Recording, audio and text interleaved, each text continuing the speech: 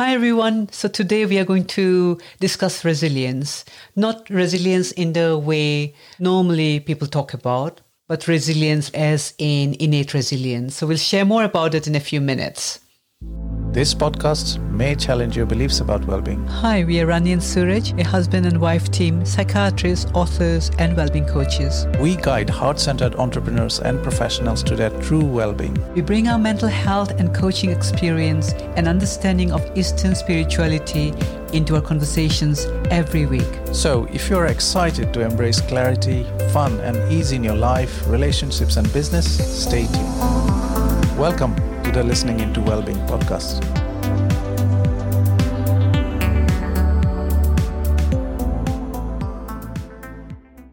So in this podcast episode, we wanted to talk about why entrepreneurs need to rethink resilience.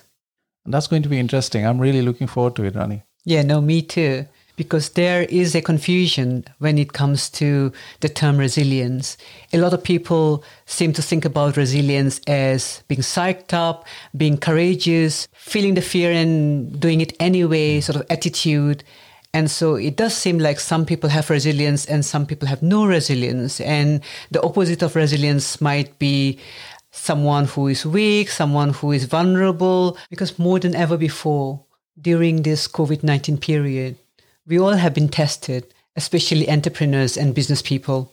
Yes, the life of an entrepreneur has never been so unusual in the wake of COVID-19 and all this lockdown and the effect on businesses and shutdowns. And especially if you have been a small entrepreneur and of a small, medium-sized enterprise, then you must have felt it. I think it would be useful to look at what entrepreneurs normally face anyway.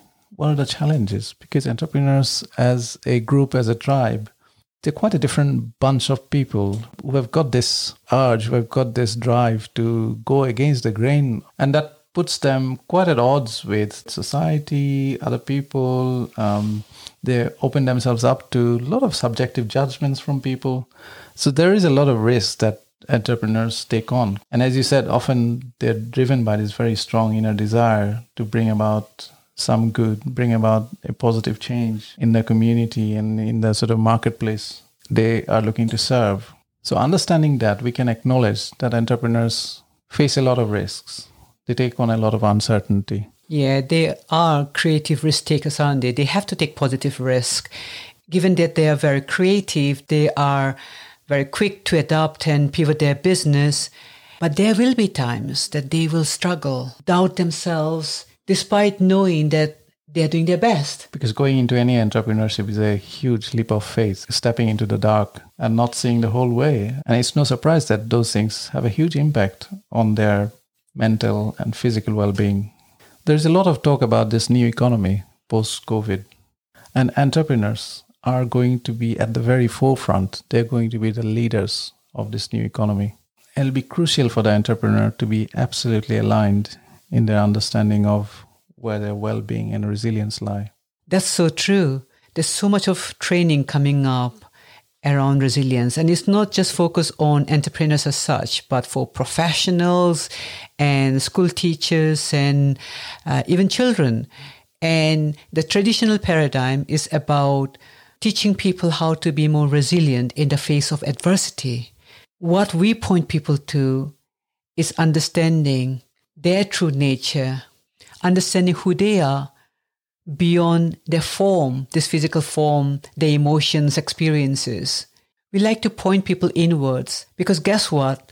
The more you keep looking outwards for answers, it may seem to work, but still is on the surface level. And there will be times that people still struggle to apply or implement even those tools to feel more resilient.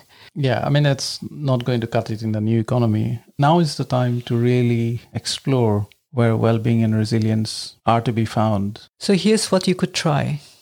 We have so much of noise going on, and we are paying so much of attention to the noise. Like what's in the media, politics, noise about COVID, health, research. We haven't experienced this before, so there's a lot to take in. There's a lot going on outside. It's easy to get quite distracted and feel quite lost. And the more we keep paying attention to the noise, we feel more and more overwhelmed. So I get quiet. Now you might say, Rani, how do you get quiet? Well, It's not a technique as such. You'll find that if you do not pay so much attention to the noise, at some point you fall into this place of quiet, still place of quiet. Obviously, it can take some time because we are not used to listening to quiet or just sitting still. A lot of people might be sitting, not doing anything, but that doesn't mean that the mind is still, because they are still churning over the thoughts and paying attention to the thoughts in their head. Get comfortable with not doing anything with the thoughts in the head. And as a result, you will fall into the quiet. Underneath the noise, there is quiet. The more you start looking in this direction, you will connect to what we call the source of resilience, true resilience. So the main point we wanted to share in this episode is that resilience is something that's not to be found outside. It's not to be found in the world of our own thinking. It isn't something that we can see or perceive. It's something that just is. And as entrepreneurs, it's important to know that, to understand that from our own exploration before we set about to lead in this new economy. If we take that as our purpose, I think we'll be very well placed to bring about positive changes, to be the right influence in the new economy, in the new world that we all want to see and live in.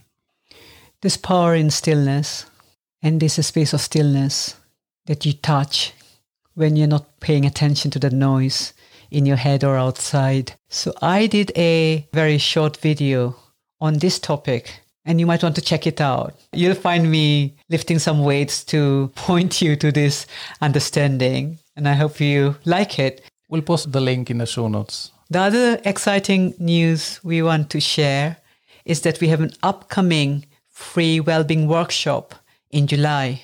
We are very excited because this is the first time we are releasing this. Mm-hmm. And if you're interested, you might want to sign up for a newsletter. Where can people sign up for a newsletter, Suraj? So please go to listeningintowellbeing.com to sign up to our newsletter, as Rani has mentioned. So once you have done that, we'd be sure to inform you about the free upcoming workshop. And we are all really excited. So that's it for today. Hope you enjoyed our podcast episode. Let us know what your thoughts are around resilience, and especially if you're an entrepreneur, how that's affecting you and how you're seeing it and how you're preparing for the new economy.